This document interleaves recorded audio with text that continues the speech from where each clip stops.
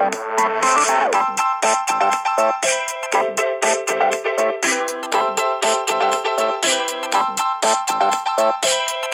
to Different Gravy, not just another Sheffield Wednesday podcast. I'm one of the hosts, Richard Miller, and my co-host yesterday stuffed full of turkey and all the trimmings, loosened his belt and accidentally showed everyone his giblets. But he's here today. He's got his trousers pulled up. He's my friend and yours, Dr. Luke Bledall. How are you doing today, Luke? I'm good. I won't be getting the giblets out. No turkey neck for anyone?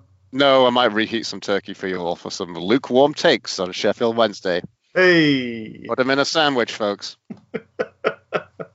Warmed over leftovers and warmed over Wednesday chat. It's Different Gravy.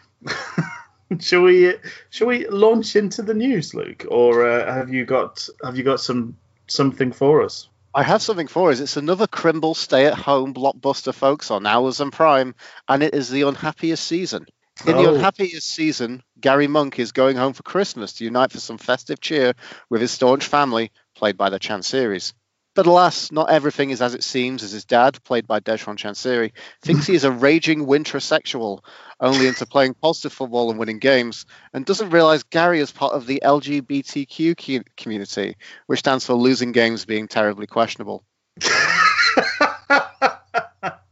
As this is a historical film, best believe that Gary gets his Christmas wish and comes out of the closet in heartwarming circumstances. He then shit the bed with Wednesday post-Christmas with a queer turn at Stoke City. Guest starring Daniel Levy as the comedic sidekick who was telling Monk he should emulate the worst of Jose Mourinho and go up Schitt's Creek. Oh, superb. Well, that just sounds like another... And the surprises. Once again. And the surprises keep on coming in this Different Gravy Boxing Day special, folks. We have some guests at the door. Rich, prepare the gravy nog. Why, it's Rich. It's the festive cancel police coming to take me away from podcasting for another questionable joke. Well, come in and make yourself at home, fellas. I'm sure you're full of cheer. And would you please, for the sake of this time of goodwill to all men, let me finish off the episode before taking me in? You can. It's a gravy miracle, folks.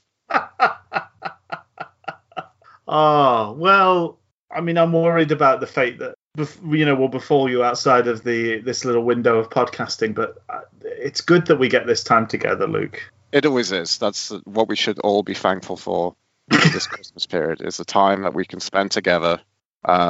Sometimes going against laws to do things, sometimes going within laws to do that, and then potentially all getting the COVID and spreading the COVID.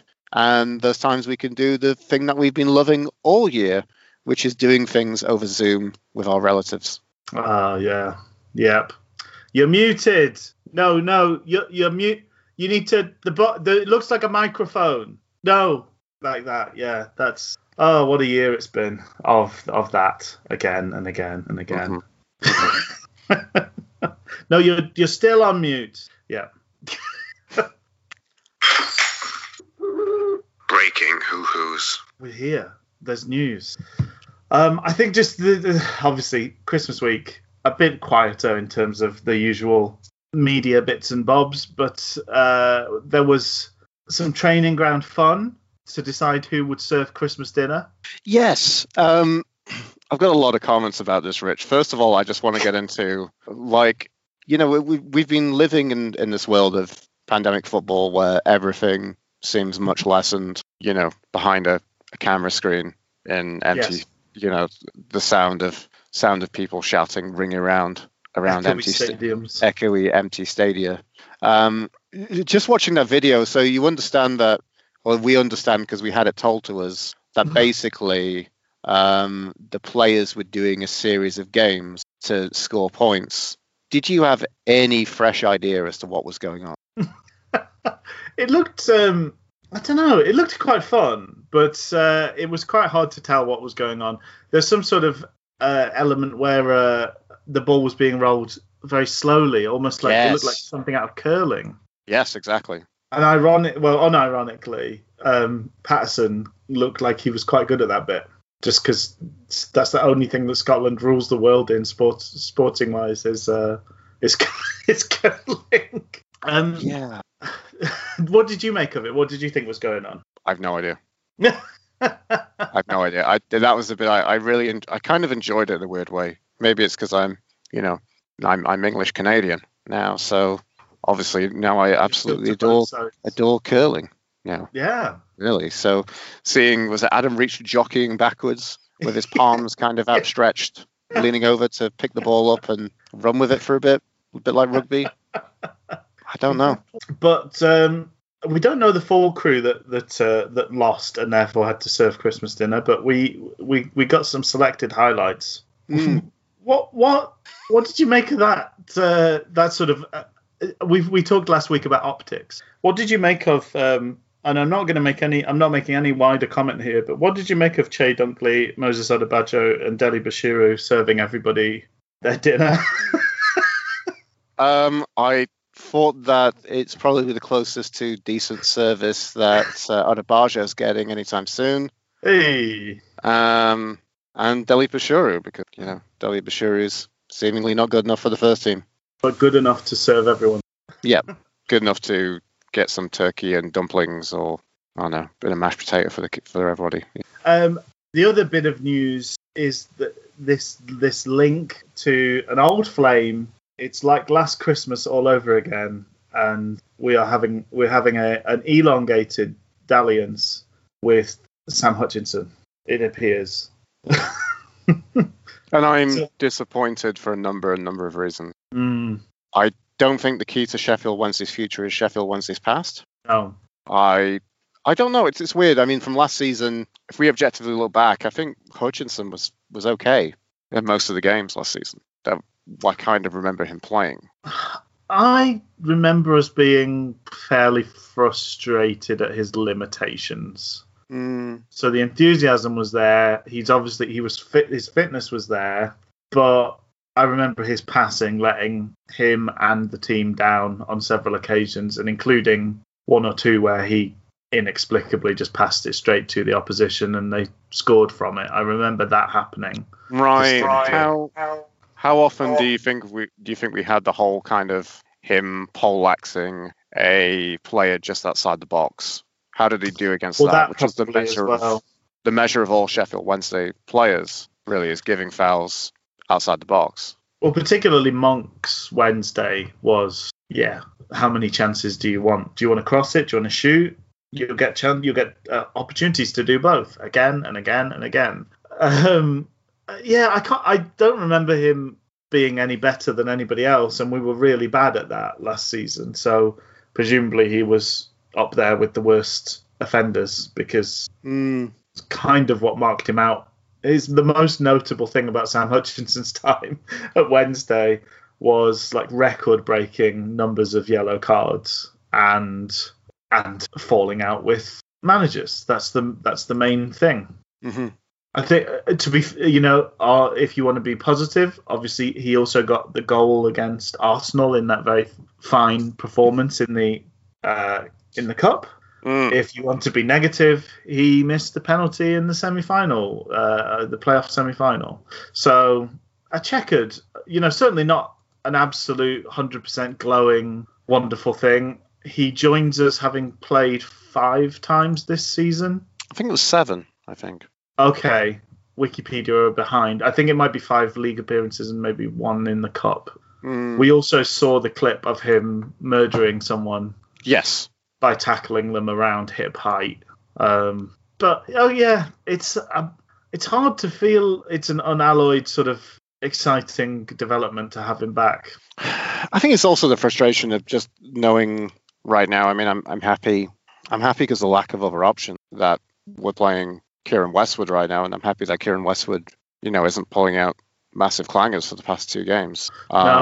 No, but let's kind of temper that with as it kind of stands, because he's clearly not the keeper he was in his pomp.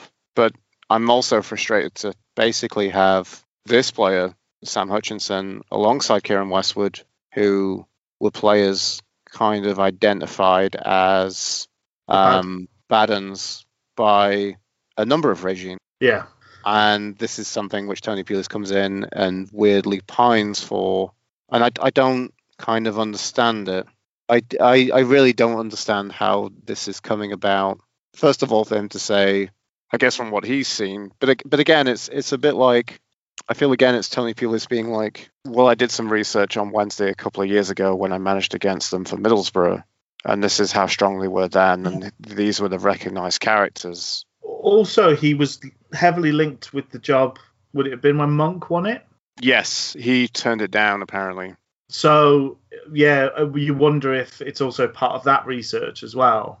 Yeah, because it just feels a long time since. To be as positive as possible, Sam Hutchinson was a big character for Sheffield Wednesday. He was a great free transfer.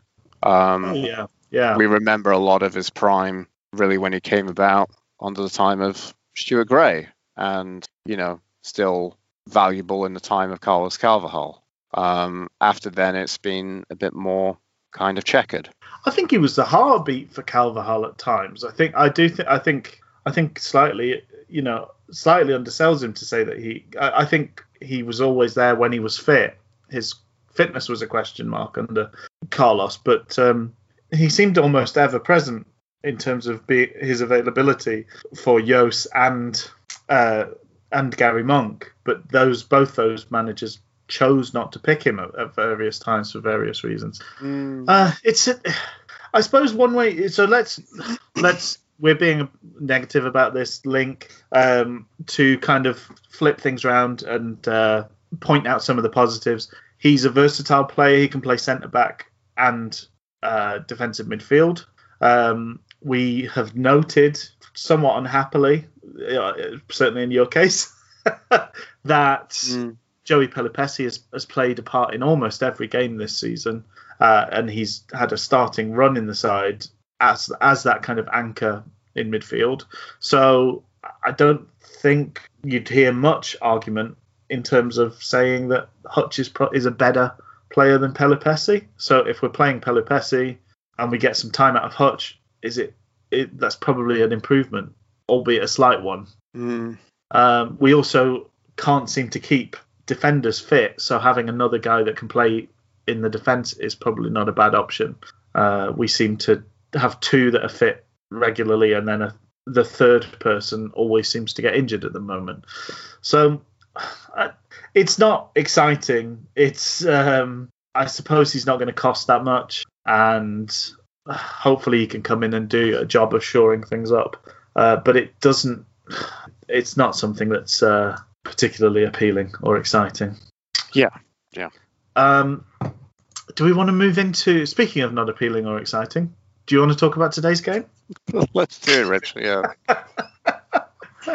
I've got to say, got to be honest, sort of in prep and sort of building up to this, I was kind of dreading this. I thought going away to the top scorers in the division, I was just waiting. I thought it had the potential to be a real embarrassing day for us. Yes. I was sort of preparing myself mentally for the worst, and I was worrying for what that might do to our little tiny crumb of confidence that we will have gained from winning the last game. And a couple. When you say little, do you mean little or do you mean Lidl? As in, like we don't have much crumbs of confidence, but also we've also bought them from. It's a Lidl. Discount. Yeah, exactly. Yeah. It's discount. It's not the brand is actually not confidence. It's a crumb of hope, which is their off-brand version of confidence. Confluence is what they actually call the brand name. So it's a little crumb of confluence. It's a crumb of confluence, yeah. And it's close enough that you can almost not tell the difference, but you definitely can tell the difference. But it was a lot cheaper. So exactly. You've got to count your savings. I mean, it is cheaper, but we still kind of overdrew went massively into our bank draft just to get that. Oh yeah. That confluence. Oh, we'll be paying that back for 5-6 years. Yeah. Almost. Yeah. Rhodes style terms on that little crumb of confluence. A gift that keeps taking. Odebajo brought back in after being sent away to Coventry for his terrible, desperate crimes, or potentially, I don't know about this. I don't know about whether you heard this, Luke, but potentially he might have been suspended in that last game, and it wasn't actually anything to do with his punishment at all. Exactly. Though I do like you saying he was sent away for Coventry.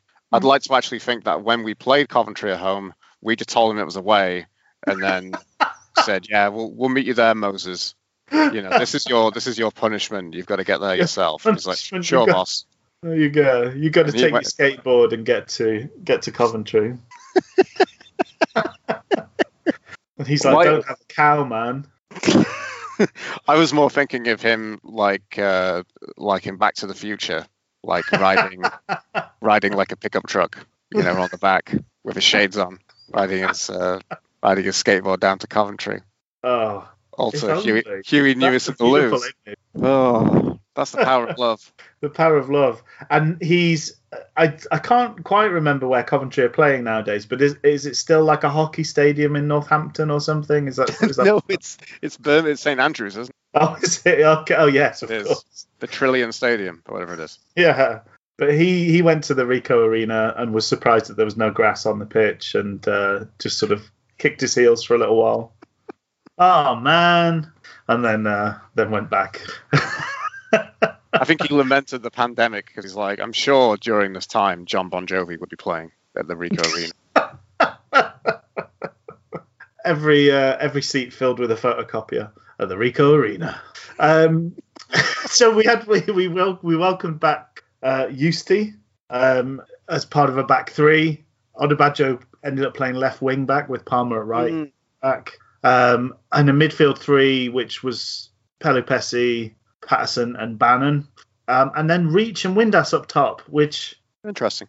A lip-smacking duo that you may remember from the early cup win against Rochdale, was it? Yes. Yeah, striking out pretty unconvincingly against Rochdale. But there we go. Try it again. Might as well. You've only got so many toys. Just put them together and see what happens. See what sort of adventure they go on.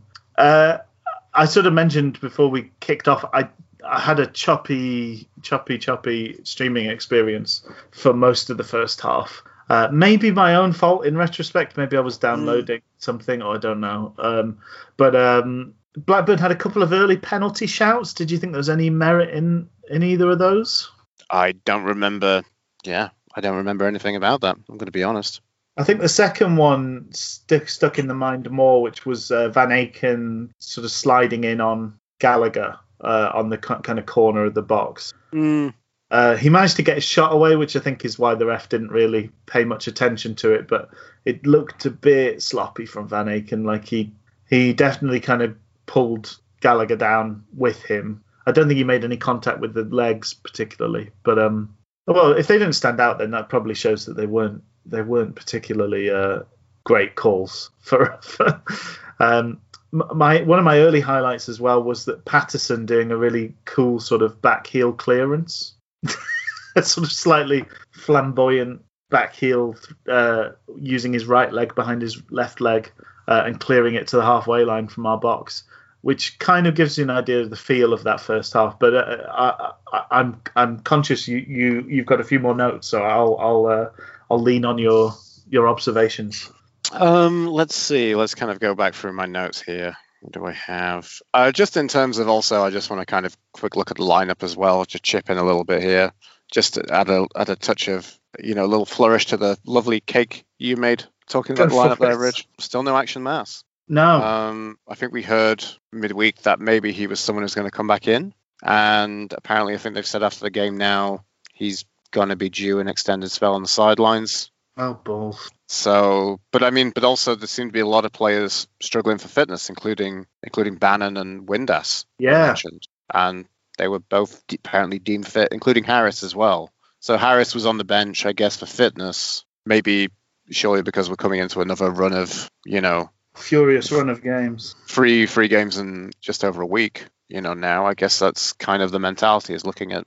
Yeah. And you wonder how fit some of the players that started were, because going ahead, fast forwarding ahead slightly, 2 of our 3 subs that went off players that were substituted off looked like they were carrying something when they went off as well, which maybe they picked up in the game, but maybe they were struggling beforehand. We do this podcast just pretty much after the game, and then we usually get ourselves watered, deprived of water, and then Rich and I just talk for sometimes half an hour before we do the podcast about deprived of else. water. Makes it sound like we have to weigh in before we start. Yes, we do. We're all just cutting weight before it gets going. Yeah. But when we kind of come around and do this, apparently JVA and Reach have picked up injuries. Adam Reach has done his hamstring. That's what it looked like. Yeah. And Van Aken groin. Right, which was funny because when he went down, we can get onto that, but he looked like he clutched his knob. I mean, that is the general area. It is. It is. But kind of first half notes, we had that moment that Odubajo fell over the advertising boards. Yeah. But it was apparently okay. Unfortunately, I got to miss that bit. I'd like to go back and watch it again. I'm glad he's okay. So it kind of feels a bit like, like one of those America's Funniest Home Videos, but you have the joy of knowing that they haven't died or seriously injured themselves. So then you can laugh at it. So now that I know he's okay and he hasn't injured himself, which you're worried about for a second, then I'd like to go back and watch that again and have a chuckle at that. Have a chuckle at it, yeah. There's an MMA fighter who is tremendous value on Instagram called Derek Lewis. And he posts the most horrific videos. And then underneath of people having accidents or doing stupid things in front of cars or whatever. And he always posts underneath, he's okay or she's okay. And he just says that. Some of these people cannot possibly be okay. But I think it gives you enough of that deniability that you can just enjoy the silliness of the particular video if you want to not investigate anything. You go back and take in the moment without worrying about the long-term effects for Moses. That sounds fair enough. Yeah, and I guess a lot of this first half is, Wednesday setting themselves up as a counter-attack team, which we have. It shouldn't really surprise any of us that I think in the first half, at one point, the stat was, Wednesday with 25% possession as opposed to the 75% for Blackburn. So, I kind of understood that. I think just for large degrees of this, I'll get my comments about Blackburn kind of out of the way. I mean, they look like a team of multiple cloned young Ben Marshalls, all with slightly different genetic codes. Yes, yeah. The thing that I thought was interesting, I didn't think, annoyingly, we didn't get much change in this game from that, is I was thinking, because I've mentioned the fact that, they were playing like a 4-3-3, I think it was. And there's a number of players who, they're not slight. I think, they've still got a bit of build to them, but they're all pretty small, nimble, quick, impressive attacking players. They've got a whole string of them, which, really speaks to the fact, as you said, that, even just only notching one against Sheffield Wednesday today, they must be pretty fucking pissed off with themselves that they haven't scored 2 against us. They're still top of the goal scoring charts with, I think, joint on 35 now. So, I get that. But the thing I was thinking about with this was I don't think there was any great players who really had any great height to them. No, I mean, Gallagher's a decent. Sam Gallagher's a decent size, isn't he, up top? But that midfield is, as you say, they're all slightly different shades of the same guy, same archetype, aren't they? Yeah, they're all pint-sized milkshakes. Little bit of a burst of pace, kind of tricky looking, but whether they are or not, and little kind of tufty guys. It's the clash that we've been calling Lidl versus Little. Yes. So, but I was disappointed. I feel we should have won more stuff in the air. I mean, that's the weird thing is I know we're packing the midfield to try and do that out. I maybe was a bit disappointed that Patterson was in the middle. Yeah. I mean, I kind of viewed this differently. I mean, well, I guess from the lineup, I think they were saying on the feed that I had, I'm sure you probably had the same feed, they were theorizing that it was going to be a 4-5-1 with, Odubajo and Reach on the wings And then essentially Patterson, Windass alone up top, and then the mid three of Bannon, Patterson, and Joey P. It didn't look like that to me, but because I thought Reach was pretty consistently up with Windass and sort of interchanging with Windass. It felt to me, it might have been 1-1. Right, but I still 3, felt 5, that whole... 1, or... Yeah, but I still felt that Windass was pretty much isolated on his own. Yes.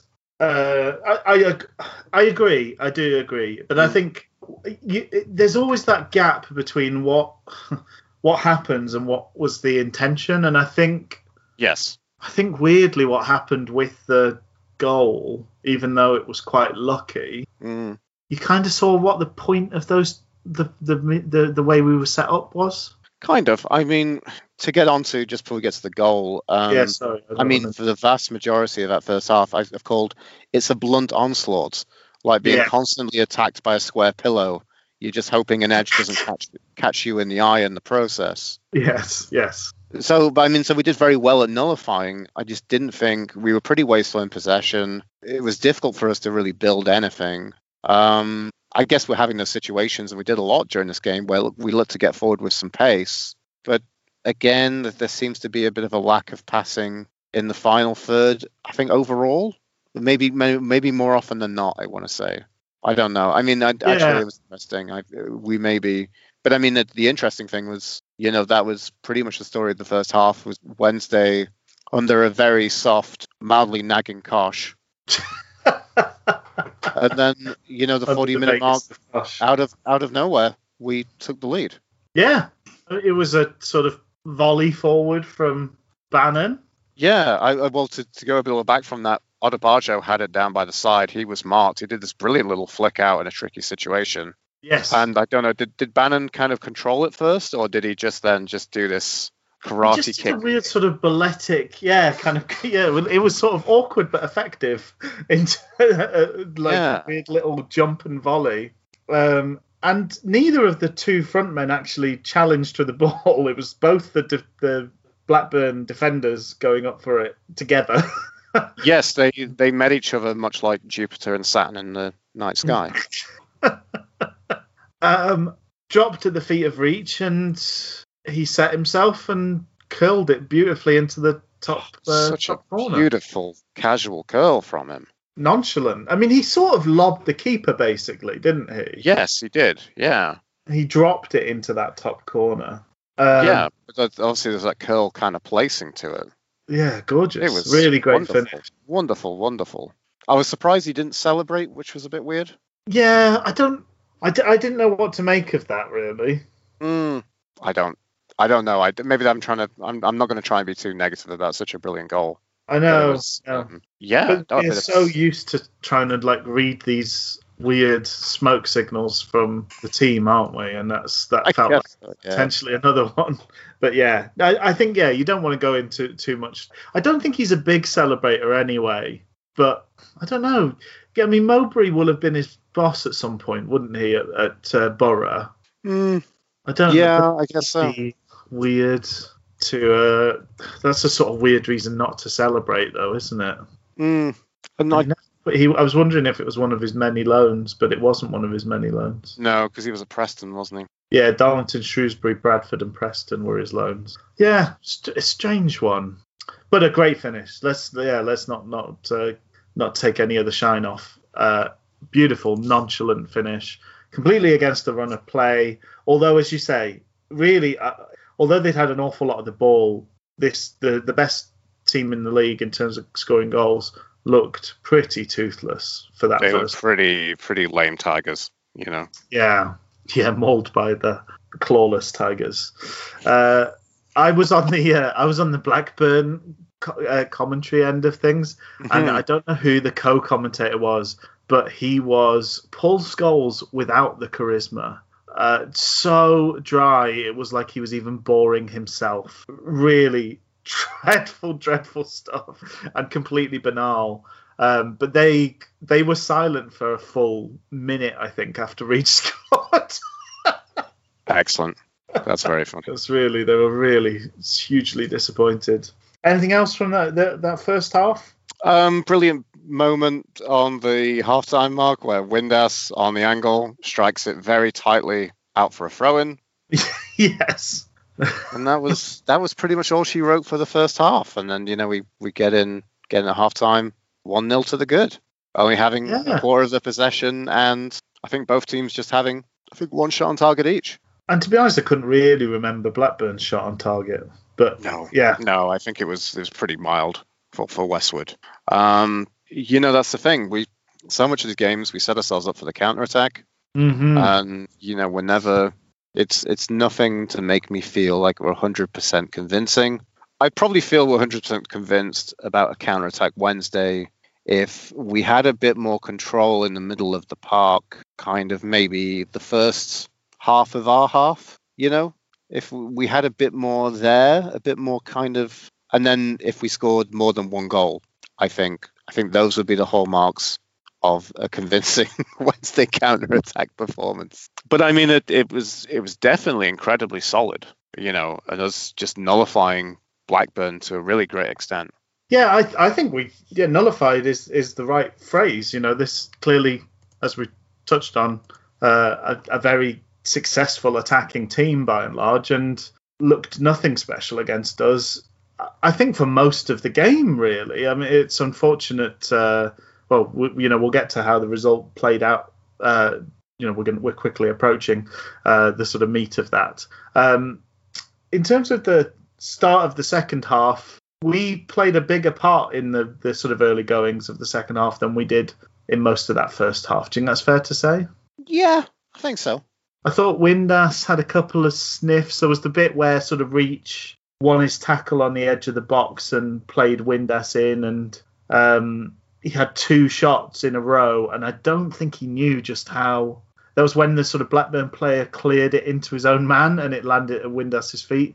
And Windass sort of quickly took a shot with his left. And I think if he'd had a look, he had quite a lot of time to pick a shot, actually. There was no pressure on him. The Blackburn were really at 6s and 7s. There's also Reach had a really, I would say, a big chance, maybe the best chance of the game, when Bannon played him through.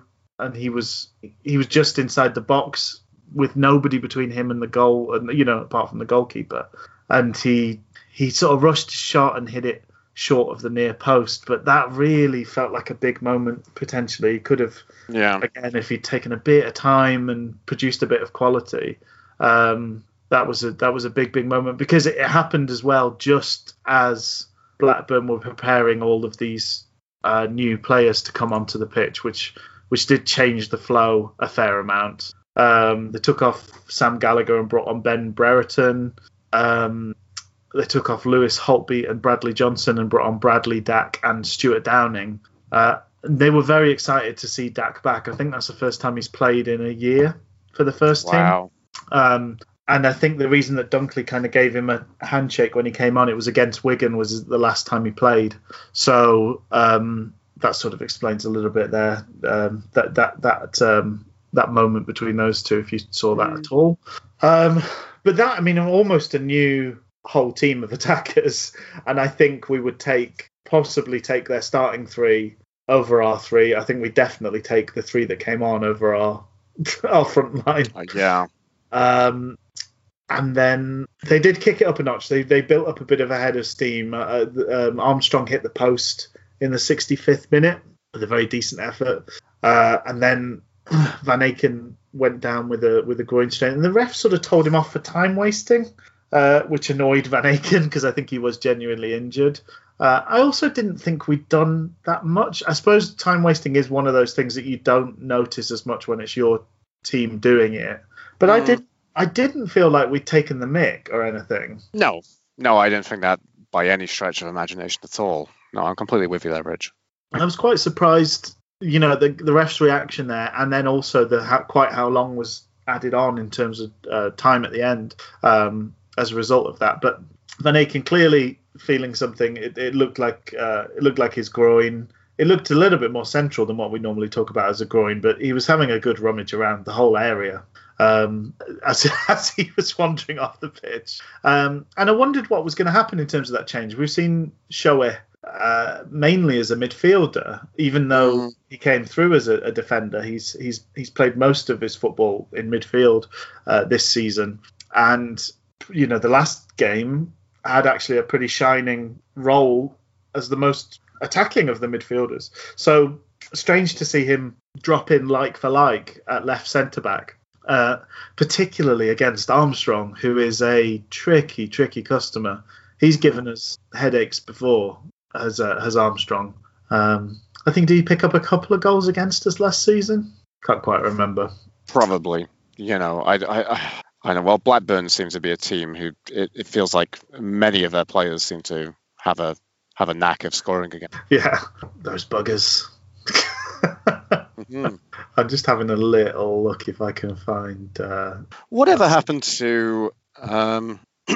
Wasn't that one of the more disappointing things about losing substantially to Blackburn? Was it last season? With that, who's that old knacker yard striker who bagged a hat trick against us, and he's garbage?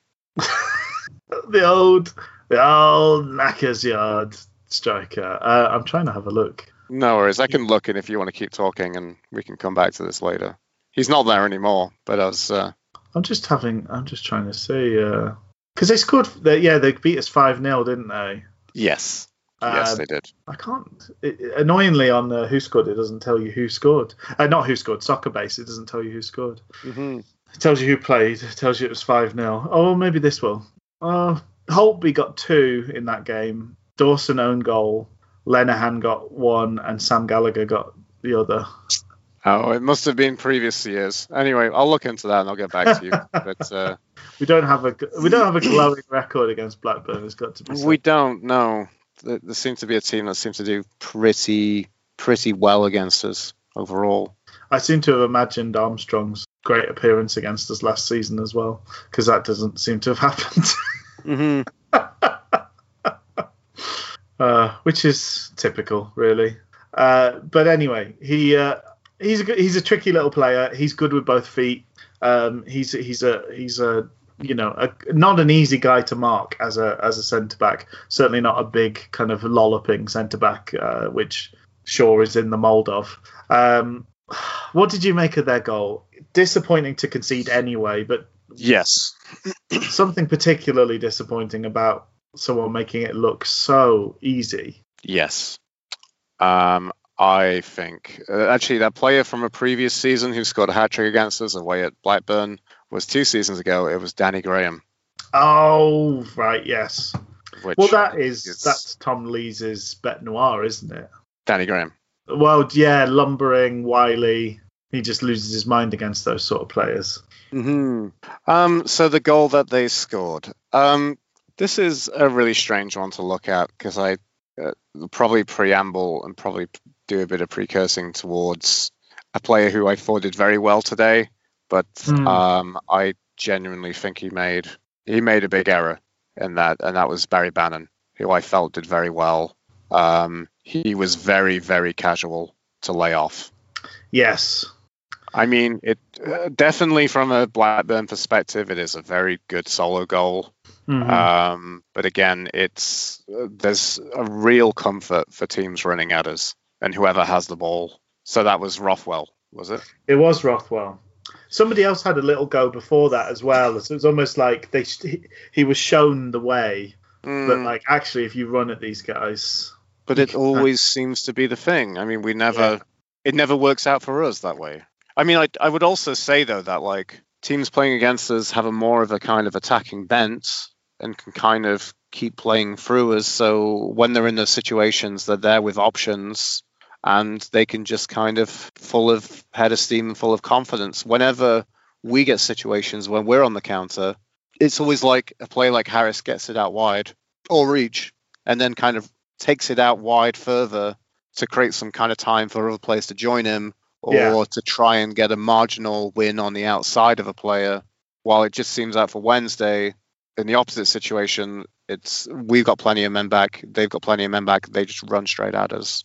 And it causes no end of heartbreak. And I don't fully understand, Rich, why it's so difficult for our players to comprehend defensively. partly it's the style of defending, isn't it? So this kind of the game we're playing today defensively is, don't worry, Blackburn will have a lot of the ball. They'll move it around. They'll move it quickly. But if we keep our shape, if you keep marking your channels, your every player's got things that they're watching out for. If you keep doing that, we will keep solid, and it doesn't matter what they do, essentially. And that's what 65 minutes of the game is them looking lovely, passing it around, nice and admirable football. I said 65, it's 75 minutes, wasn't it? But admirable football, and then brick wall. What do we do? We can't do anything. They're defending the box, and we don't have any clever way around that. I do think that does open up occasionally, and we've had it a couple of times. We've had it against Norwich. We had it today. A player with pace, ability to dribble, can just make that sort of static, hold your ground defending look pretty stupid. Because if they can dash into those spaces that you are leaving, the gaps that are there, because you're a rigid shape that you're holding, somebody who's able to break those lines quickly and skillfully, sort of breaks the system. Yes. That's when you need somebody to be brave and step up and do something out of, something different. And I think probably fair, there's some criticism of Patterson, Pelupessy. That's where our lovely fouls that we have on the edge of the box that we are so fond of, that's when you should do one, is when somebody is charging through your defence. Yes. But I think that's always going to be the way with somebody who trains the team like Pulis. All he does is shape. All he does is drilling shape and holding shape. Yeah. And you're almost asking the players to be robots. And then when the moment's right, switch on and make a brave decision. And maybe that will come in time. Maybe there is room for both of those things. But it's such a change of mindset of you don't engage, you don't sell yourself, you just hold your shape, you let them do their thing. And then you're asked to completely flip that script in those moments. And I think spotting those moments, reacting properly, I suppose that's the difference between a decent, okay player and a good player, is that you spot that that's the moment to do your thing. I think that's what Luongo does amazingly well. I think he really knows, he feels the moment and reacts to it. Defensively, I don't know that we've got a player other than Luongo that does that. I think Bannon is quite poor defensively generally. Patterson's a sort of odd character defensively, even though he kind of spent a lot of his career at right back. He doesn't, I don't know, doesn't seem to have those instincts. And Pelupessy is a robot. He just follows the orders he's given, so he doesn't really break rank and do things out of the ordinary. But then it's a succession of failures, isn't it? So those two midfielders should do. There's the lax approach from Bannon, opens things up. There's those, so it means people aren't on their mettle at that moment. There's Patterson and Pelupessy not putting themselves in harm's way and taking a card. But then what's Tom Lees doing? What's Che Dunkley doing? There's a huge gap there that they don't close. They don't do anything. And then I also think Westwood's slow to come out and slow to get down. He's very slow to get down. Yeah. It's a sort of an orchestra of uselessness, all caused by this guy doing a thing that's so out of the ordinary. I think it was a brilliant run by Rothwell. I thought he had a great game. There was a few players I really liked the look of in that Blackburn team. It's hard not to kind of look on it. Is it pretty much nearly the entire starting 11 and their subs of Blackburn? I just thought he stood out as that guy, sort of what we want. A good day for Bannon is sort of what Rothwell did today, picking it up off those defenders, not particularly comfortable on the ball and passing the ball, but Rothwell would come back and apply that layer of precision and just a quality of delivery that gets the ball to somebody in that, in between the lines and gives them a chance to do something. I think they were let down by players not doing that well enough once they got that kind of 2/3 up the pitch moment. Yeah.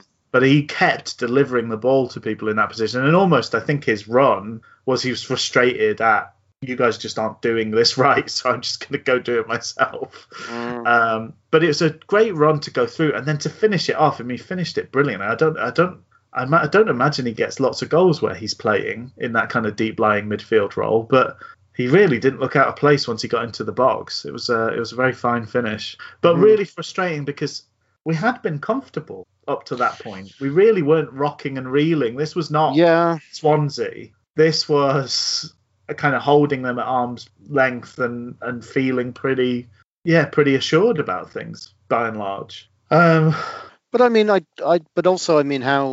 I get that point. But I mean, looking at the stats, they've had 16 goal attempts, only 4 on target, effectively 6 block shots, 6 shots off goal. I don't know, but this is the problem, though. It's so many.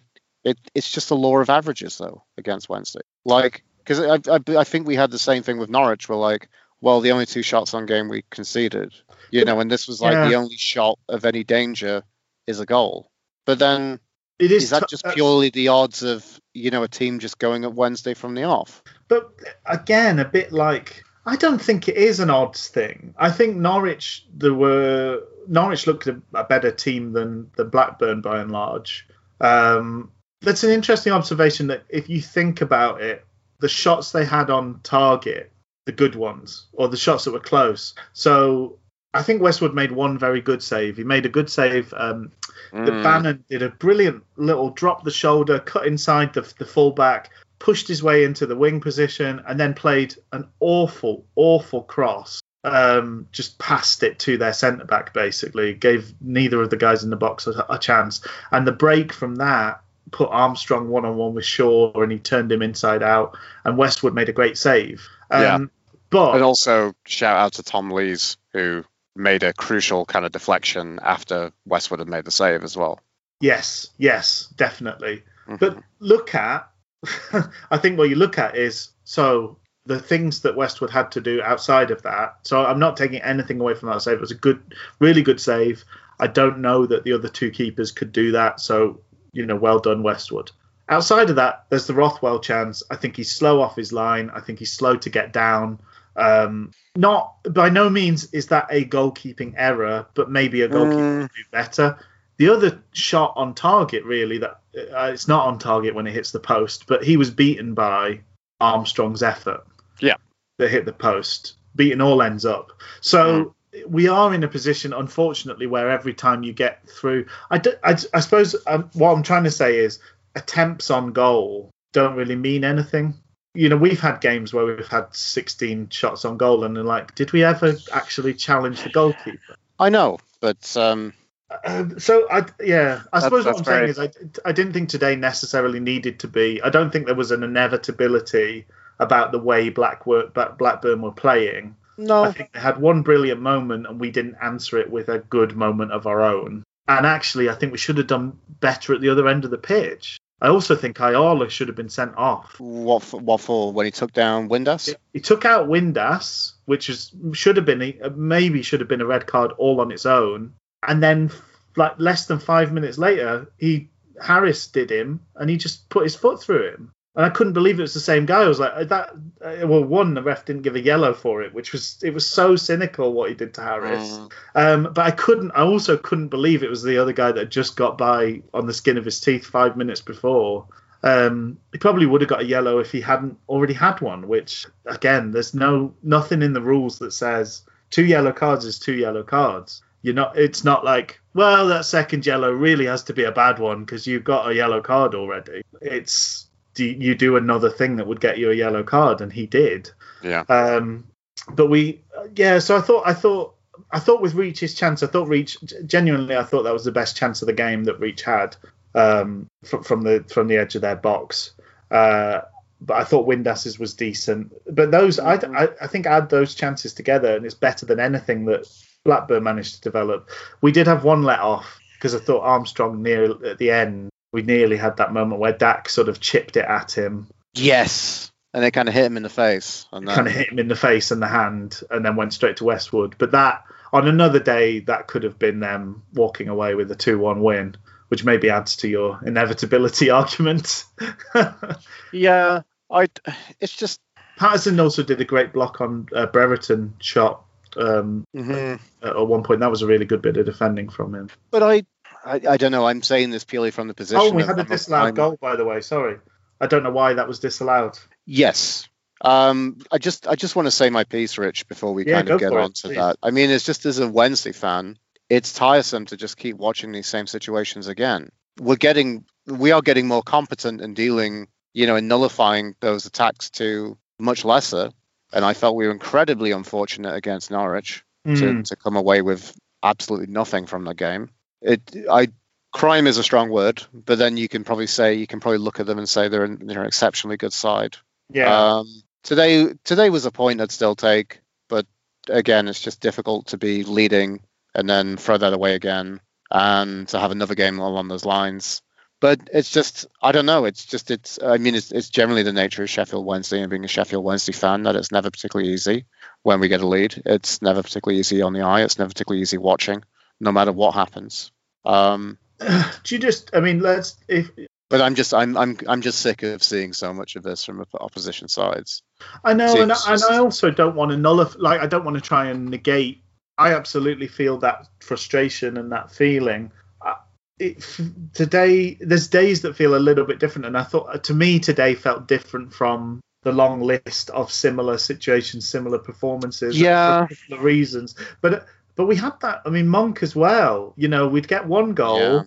Yeah. And then we try and hold on to it. And I thought today we actually didn't do that. Well, not till later on, because we came out having scored the goal against the run of play and actually had our best period of the game was that 15, 20 minutes at the start of the second half. We were a much bigger part of the game. I don't know what the possession stats were for that period in particular, but we actually had some chances, got forward, built some moves. We weren't. Odebajo and Bannon had some nice interplay on that side.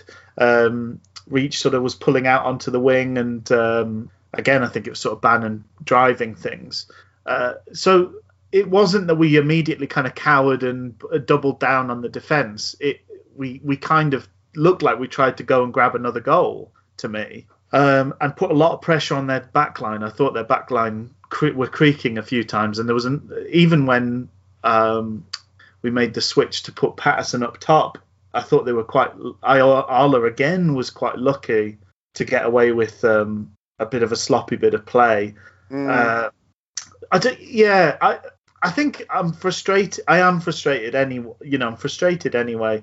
I'm frustrated in a different way by today's game, in that this was I thought this was ours to win today against all odds, against the form and whatever else. Well, I also had that feeling kind of coming out the gates. Actually coming out the gates, it wasn't, not that it was terrible, but I just had a moment in the first, second minute and thought, this kind of feels like a game where Wednesday scored really early out of nowhere. Yeah. You know what I mean? It had that kind of feel to proceedings. Can we talk a bit more? You've mentioned it briefly. Yeah. It's big on mine. On the 80th minute, offside on Tom Lees. Or, don't know if it's offside on Tom Lees, but it's an offside call after Tom Lees scores. Yeah. It didn't look offside Tom Lees didn't look offside. Tom Lees definitely wasn't offside. I think if you would have, I've seen some stuff on Twitter from people talking about this. Peter Lohman's been on Twitter, been doing JFKing it shot by shot. And I can probably see an argument which is crap, but maybe it's the same law as the Premier League. If you're having VAR and, if you get your spirit level out, digital spirit level all across the pitch, then maybe Lees's arm is offside. But again, you can't play the ball with your arm. No, you can't. It's shit. And I agree with you. But if that's the case, but outside of that, I don't really have any great. We don't get the joys of multiple camera angles. No. My assumption was he'd given it because the guys, I thought maybe one or two of the guys in the middle were off, but I don't think they actually played an active part in the goal. No. So again, it should have stood. I think he kind of put his flag up on the balance of maybe those guys. Yeah, it's like a kind of 6 of one, half a dozen the other, but Yeah. you've got to make a decision one way or another, and he went against us. But again, that would have been it would have been a very intense end to the game. But like I suppose there's games where you're clinging on, and we're going with a defensive game plan, and it was just backs to the wall, chance after chance. There are games where you're waiting on them scoring, but I just didn't today. I thought weirdly we kind of wrestled Blackburn into submission to an extent, because at the end they're not lumping it forward or herring after it. The whistle blows as they are passing it around in their own half, which they've been doing the whole game. Like, I don't know. It's strange that like we come into a game and I think their commentary team were very much, Wednesday will be happy that they've come and nicked a point off us. And it's like, I didn't feel like we'd nicked a point. No. I felt like they'd nicked a point. There are games you come out and you're like, oh wow, we were lucky to get. I mean, Swansea. I've touched on Swansea. Swansea was just batten down the hatches, hope for the best, hold your breath. Maybe they could have had 3 penalties. This was very different to that. I'm trying to see a path forward. I'm trying to see where this, what we're growing with, what we're building on, and I would lump this together with the kind of Norwich-esque performance, which I suppose is quite good because we haven't had one of those for a while. But I absolutely share the frustration. It's another winning position that we didn't capitalise on. It feels like another showing of a kind of, I talked about that crumb of confidence, that the defensive strength of this team feels brittle. Yeah. And whether that's a testament to Pulis in that he's managing to make this unwieldy gaggle of players into some semblance of a shape and a team, or whether it's a criticism of Pulis because his ambitions are so low for this group of players that the high aim is competence. I don't know. That it's so hard to judge this group of players and where they all stand. And maybe we'll never find out, because if we do manage to make a signing or two, that will be the thing that turns a corner or doesn't turn a corner. Weird sort of game. Weird, frustrating. Well, yeah. Again, it feels a lot like, hey, this is a point. Should have been 2. How should we feel about this point in the context and fabric of the season? And unfortunately, we can't really say we ever really know until the end of the season. No, but we would have we would have taken a point before a ball was kicked. I know, exactly. But then is it enough? And how many of these situations, how many of these games do we have this season where we're like, that's a missed opportunity? Oh, it's a point, but probably should have been 3, or it was no points and we should have got at least something. At least 1. And we're in a little bit of a false. There's little again. We're in a little bit of a false position in that you look at the league table and you kind of go, oh, we're only 3 points off safety. But in that, we've got Rotherham have got their continuing COVID issues, so they've only played 19 games, and Derby have only played 20. So if they pick up either of those 2 pick up points over those 3 games that are left, we are now, we're no longer a win from safety. We're further away, and if Derby say 1-1 and drew 1, that would leave us feeling quite a way off things. 7 points off safety feels a lot further away than 3. I mean, it's more than double. I don't know if you know that, Luke. It is. It's true. Fun with maths. Anything else notes wise? I'm just going to go back and have a quick look here. Rich, I think there's just kind of a litany of. I think the funny thing in so many of those situations going forward, I want to say that, like, despite the fact that I think in the first half I was saying from kind of my notes was that, like, there's a real disjointedness in terms of our attacking play and keeping possession together and some misplaced kind of passes. Actually, in the second half, attacking wise, I thought that was the area really good. It was just the end products. There was actually some really good work from Baggio, from Reach, from Bannon. A lot of the time, it was just that end product that kind of let us down. I was devastated by how poor that Bannon cross was, because it was so good. Like, he used the fact that Odebaggio was there to beat his man, grabbed that space, and then it's one of the worst crosses I've seen in a long time, is what he doled up. I mean, if it hadn't reached the box, it might have been better than what he did with it. It was such a weird little lollipop bloop cross. It was bizarre. Well, but then again, talk about Groundhog Day. Quality let us down in those key moments, in those key areas. That's another familiar refrain this season. Yeah. I'm just looking at Armstrong is the second top scorer in the league. He's got 15 goals this season. I know. Well, I think that's the nature of what Blackburn are doing. I mean, the funny thing is, after this, again, just kind of here and kind of looking through little bits on Twitter as we talk, and I think there was a Blackburn fan saying to Nixon, "This is pretty bad for Tony Mowbray." Again, that narrative that you should really be beating Sheffield Wednesday. Yeah. But I mean, I think there is probably quite a good argument to say with Blackburn's team, they should probably be in the top 6. So it probably feels like a failing, and that feels a big failing if you're one of the top scorers in the league and you're not in the top 6 picture. Then there are big problems. Definitely. Mm-hmm.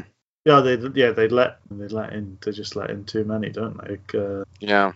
I mean, it's interesting to look at goals for and goals against. I'm looking at the table right now. We have conceded 22 goals, so that's just over a goal a game. We have scored 12, so that's just over 0.5 goals a game. The team that has scored as many as they have conceded is, I think there's only one team that I can see, and that is Bristol City, who've actually conceded the same amount of us as 22, but scored 22. And they are 6 points deduction, kind of, let's take that out of the picture. So if it wasn't for that, we'd have 19 points. They are 14 points better off than what we are. It says a lot about how, a little in a few areas can really make the difference. And I'm really hoping that it's not going to be the case for Sheffield Wednesday at the end of the season. I know this has now been officially a full year of saying this, because Boxing Day was the day for Gary Monk when the world changed. He came out, didn't he? That game. He came out. He did, yeah, in the big movie, The Heartwarming Tale. But an effective mobile striker would make so much difference to this team. Maybe even more so now than under Monk. But it's the pivot that everything needs to revolve around. I mean, goodness knows what's happening now with this window because of the player payment issues. I can only assume, going on by performances on the pitch, that they have had their payment, or they've had some reassurance that it's on its way. We haven't heard any news of that, obviously, but the Sam Hutchinson thing, that we can't make the signing or something because of this situation, that what worries me, because we need something. It's just that the failure in the summer to get that player is such a... It's outsized in terms of how big it is to us. I'm looking at Kiefer Moore, or even Connor Woodrow, These are not teams that are massively better than us, but they do have decent front men to build around. Kiefer Moore's got himself 8 goals, which means he's joint 5th in the top scorers. And Coley Woodrow on 7. On 7. And both of them have got more than a quarter of their team's goals in that. We just don't have anyone that's it's not even, we don't need a goal every other game, man. Or, people talk about a 20 goal a season. If we had a 12 goal a season player, we would be massively better off than we are now. Yeah. We just don't have any reliable source of goals or threat. Reach is back to pulling rabbits out of hats, which is fantastic. I think Windass will probably pull in the same number of goals as Reach. In a good season, they'll get 6 or 7 goals each. Yeah.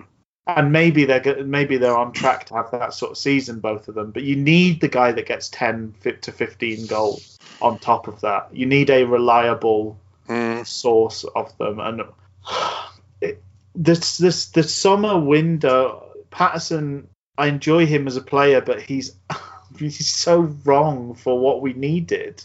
Yeah. Maybe Monk feels he could have turned him into that, but it's a bad signing. Spending money on him was a bad choice. It gets worse as you pull away from it and see the full picture. Yeah, but that's only in the context of us needing a striker, right? But that's why he was signed. He was signed as an answer to, well, you don't have Stephen Fletcher this season. What have you got? Well, we've spent some money on Callum Patterson. And the more I see of him, the less he is the guy that we needed for that. Anyway, let's do some player ratings, and we'll cheer ourselves up with some player ratings, and we'll start with Kieran Westwood. Kieran Westwood was pretty good, I would say. Yeah. Questions over the goal, sure. You know, I think a younger, fresher Kieran Westwood, a different player, would have that aptitude to get down. It's a good point you raise about that. I cannot disagree with that. But then he did make a great save to kind of counteract. Exactly. And I mean, for a lot of us, he didn't have much to do. But I mean, again, we're looking at it and we're saying, I'm saying from last week, we just seem so much more assured at the back. Yeah. I don't think it's just me, and I don't think it's just you, and I don't think it's anyone else who has this observation as a Wednesday fan.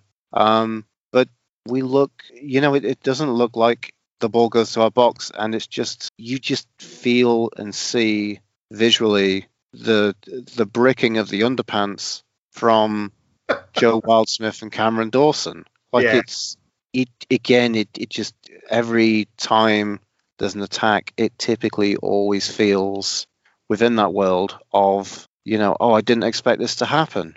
Don't you think Westwood is that it's a character sort of thing? Maybe in time those two younger players will develop that character. But I get the feeling Westwood is a very, very self-assured guy. Probably so. The ball comes towards the goal. There's a chance in the offing for the opposition. And as you say, I feel with Dawson and Wildsmith, there's oh crap, I might have to do something here. And I feel like Westwood is more like, okay, here's my moment. Yes. Such a different mental attitude. And obviously it rubs off on people around him. Well, that's the big thing I want to say about that, because I mean, I'm not going to get too airy-fairy, but I don't think this is something you can disagree with. But fear is an energy. And it's an energy that people pick up on very, very quickly. We're hard-coded to do that as humans, right? Yes.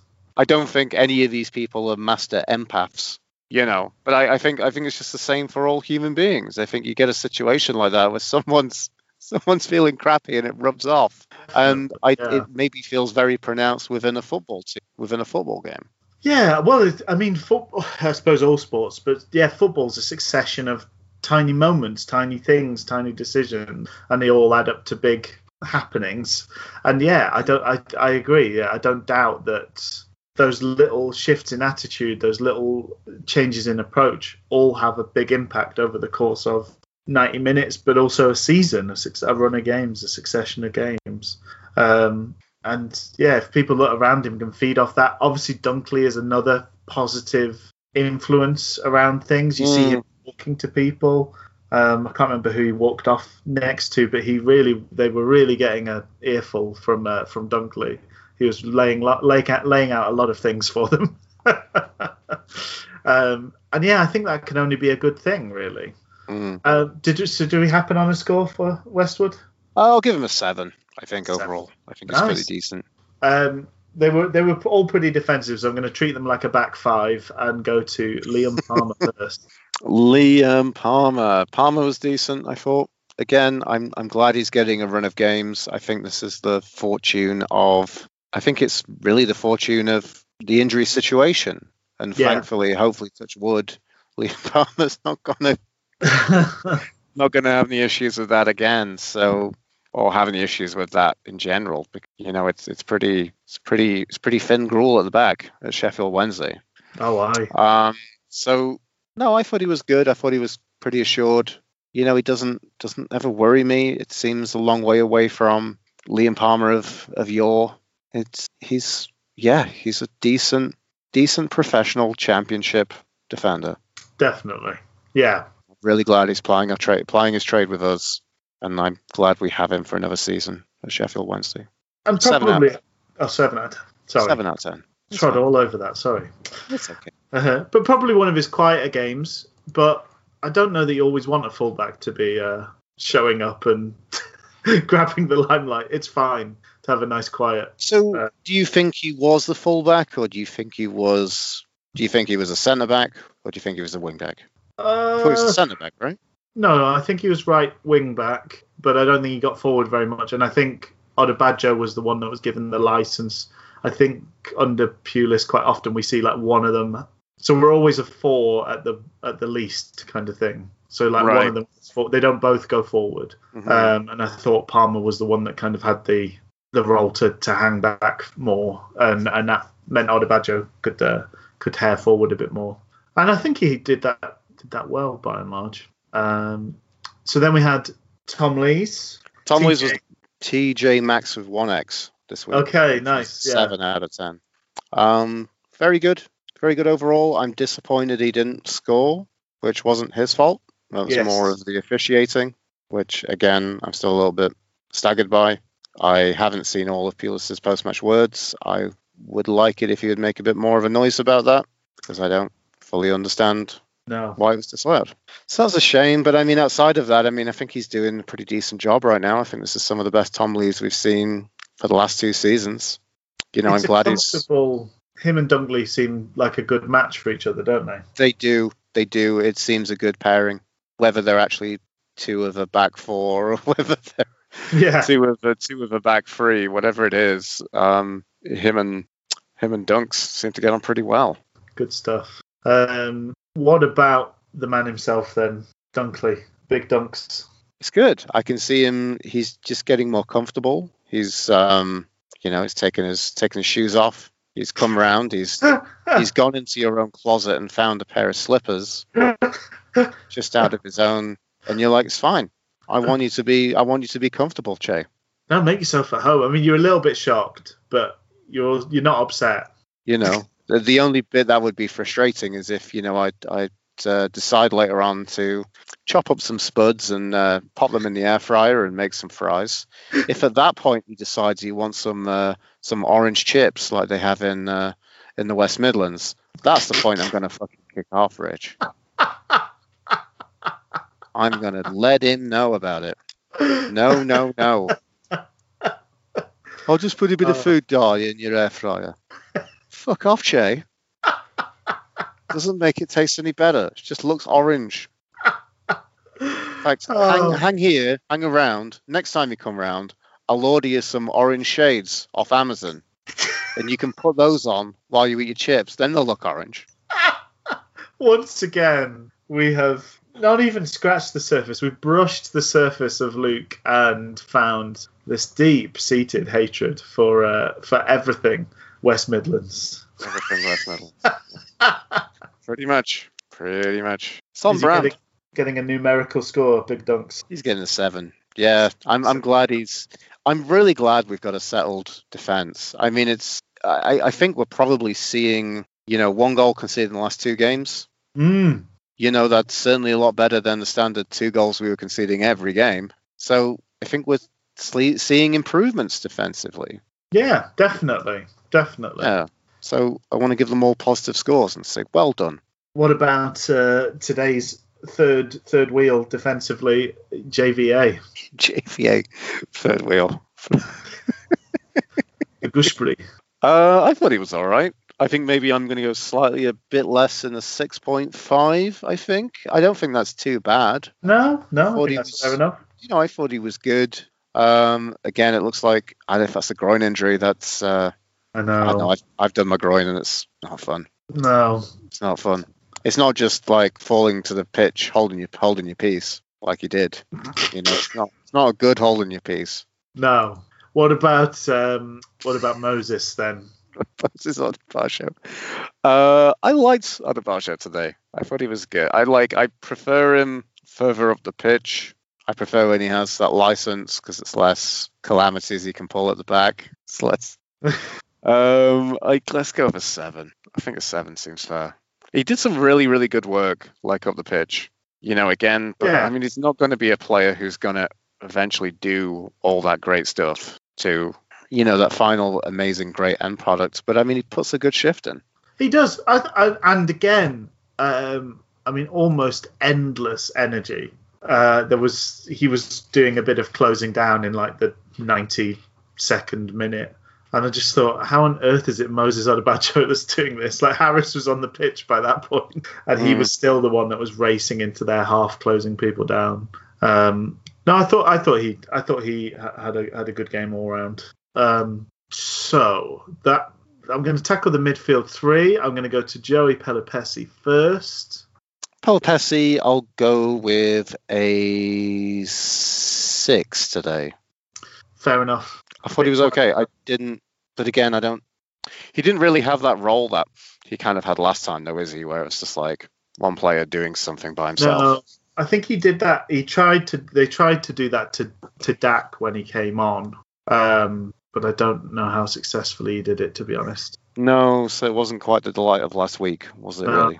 I do wonder about Holtby was the worst player on their team who scored wise, and I wonder if maybe that was Pelupessy's man. That tends to mark out the person that he's spending most of his game with, is that they don't get a particularly good score. But I didn't notice him doing quite so thorough a job today. Definitely, I couldn't testify to that.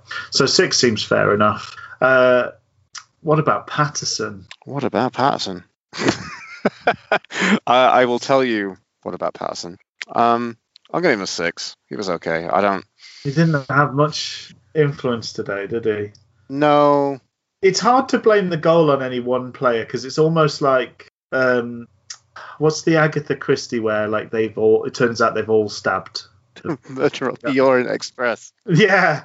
It's like the opposite. That's a of spoiler, that. by the way, folks. They all could have tackled the guy dribbling. There's like 6 people. They're all guilty. We haven't spoiled a film for quite a while, have we? No. So it's good to get that back in the. I think as well, that's so old. If you don't know by now, you don't really care. What about Barry Bannon? Bannon was decent. He did a lot of good in the middle of the park. Played some good balls. Yeah, especially considering he came back from having a bit of an injury last week. Thought he was decent. I'm going to give a 7 out of 10. Nice. Yeah. I think he was as guilty as anyone of the lack of quality in key moments. But he certainly played a big part in driving pretty much everything good that happened. He was there or thereabouts in terms of pushing things forward. So I think, all round a pretty good game from Weebaz. Let's go to Adam Reach next. He's sort of part of the midfield and also sort of up front. I think I'm going to give him a 7.5 because I definitely think he's a man of a match. What a great goal he just pulled out of nowhere. Again, brilliant cross for Lees to head home as well, which was obviously disallowed. Yeah. Do you want to hear something weird? So we talked about the fact that Mowbray would have been his boss. So quote on the BBC website. And this is so strange because I would say the whole career of Adam Reach has been marked out in opposition to this. But anyway, I've managed Adam Reach at Middlesbrough. You could give him another 50 goes at that, and I don't think he's putting it in the top corner. I like Adam, but for me, we handed it to him on a plate. But that's so opposite to like it's normally a player, talking about a player, you'd say like, oh yeah, he's good at that. Like give him the chance and he'll score more than he doesn't or whatever. Or 9 times out of 10 he hits that. But it's so weird for someone to go like, no, I've seen him train. He couldn't hit a cow's ass with a banjo. Yes. What a weird, bitter thing to say. It's a very, very bitter thing to come out with. An old grumpy so-and-so, Tony Mowbray is. Mm-hmm. Anyway, sorry, just because we were sort of considering that maybe out of respect to him, he wasn't, was maybe why he didn't celebrate so wholly. But after the match to get slagged off by him is a bit rough. 7.5, fair enough. What a good goal. Adam Reach is having a much better season. It's undoubted, and we'd be much the poorer if he wasn't continuing to turn up and perform as he is doing. What about Josh Windass? What about Josh Windass? I'm giving him a 6. I've been really disappointed with Josh Windass. Like, this is the thing. I mean, you talk about like a mobile, competent, confident striker. He's all of that, but he doesn't have a confidence right now. Yeah, he had maybe a good sense, didn't he? The set piece that led to when he won the free kick, he was put through once, and it was a good bit of defending. I thought he hit that. It looked like he'd struck that pretty well, but it was struck along the floor. But he's getting half chances and just not quite making them, pushing them over the line into anything significant. Which I think earlier in the season he was making a better fist of things by and large. Unfortunately, I still think he's the only player that can do what he does in our whole squad. I know, but I need him to get a bit of confidence from somewhere. And we didn't have any Rhodes today. No Rhodes at all. I think that was the first. That's the first Pulis game he's not played a part in. Wow. Certainly the first for a while. Okay, 6 for Windass seems fair enough. What about Shoei? He was okay, wasn't he? I don't remember much of what he did. 6? 6. I think he was saved by Westwood from being on the receiving end of a highlight reel turning inside out by Armstrong. So, but Westwood did make the save, so it's not good to dwell on these things. Kadeem Harris? Go for a 6 as well. I don't know what he did. Did he when he came on? No. And once again, Izzy Brown sort of faltered on his long-awaited return. It's a 6 for Izzy Brown, which isn't a great surprise, but I think that he did a little bit better than the last couple of games. He's getting marginally better. You know, like going halfway the distance to the wall. You know, he's getting a bit closer to being up to snuff. I hope so. I thought again he just looked so awkward and out of place. But he always gets put on up front though, doesn't he? Or he always comes on in place of a striker. Yeah. Which isn't really what we brought in Izzy Brown for. No. Yeah. I would like to see. I mean, it's so tricky because you need minutes to get fit, and then if you're not fit, you don't get to start games, etc., etc. But it would be nice to see him in this midfield three, where not always, but occasionally, one of the three gets to be a bit more attacking. It would be nice to see him played in that position and see how he does. Mm-hmm.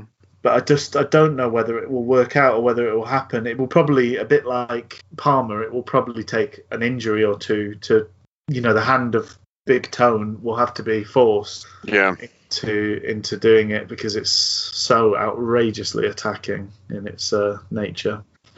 Which is interesting, but it's a weird thing because I also feel like with FDB, I don't think there are enough injuries that would ever make him start, seemingly. Yeah. He should maybe try and learn a new position. Possibly. Or that position might be at a different football club, maybe. Maybe. He has talked to, that's another thing Pulis has talked about, is loaning out players, isn't it? So we might see movement in either direction if we're allowed to do any business. Mm-hmm. Well, there we go. And just a strange game, a strange performance to wrap things up.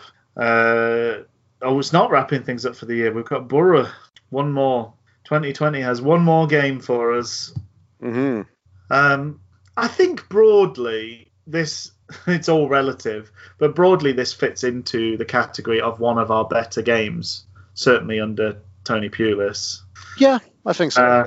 And I guess we've got to just take that positive from it, and the fact that we would have taken a point ahead of the game. This is, Blackburn are undoubtedly kind of big hitters in terms of the division we're in relative to us. They're a team with lots and lots of threats. We're a team with we are minor threat. That's what we're bringing to the party. So yeah, I think strange game, strange feelings. It's sad to drop another drop points from another winning position. But on the whole, we've got to sort of pick the positives out and keep rolling. I'm going to say cheerio. I hope everyone's having a pleasant and safe festive period, and we'll talk again very soon. That sounds great, Rich. In 2021, would you Adam and Eve it? I'll chat to you next year. Yeah. See you on the other side. Okay. Bye. See you, bye.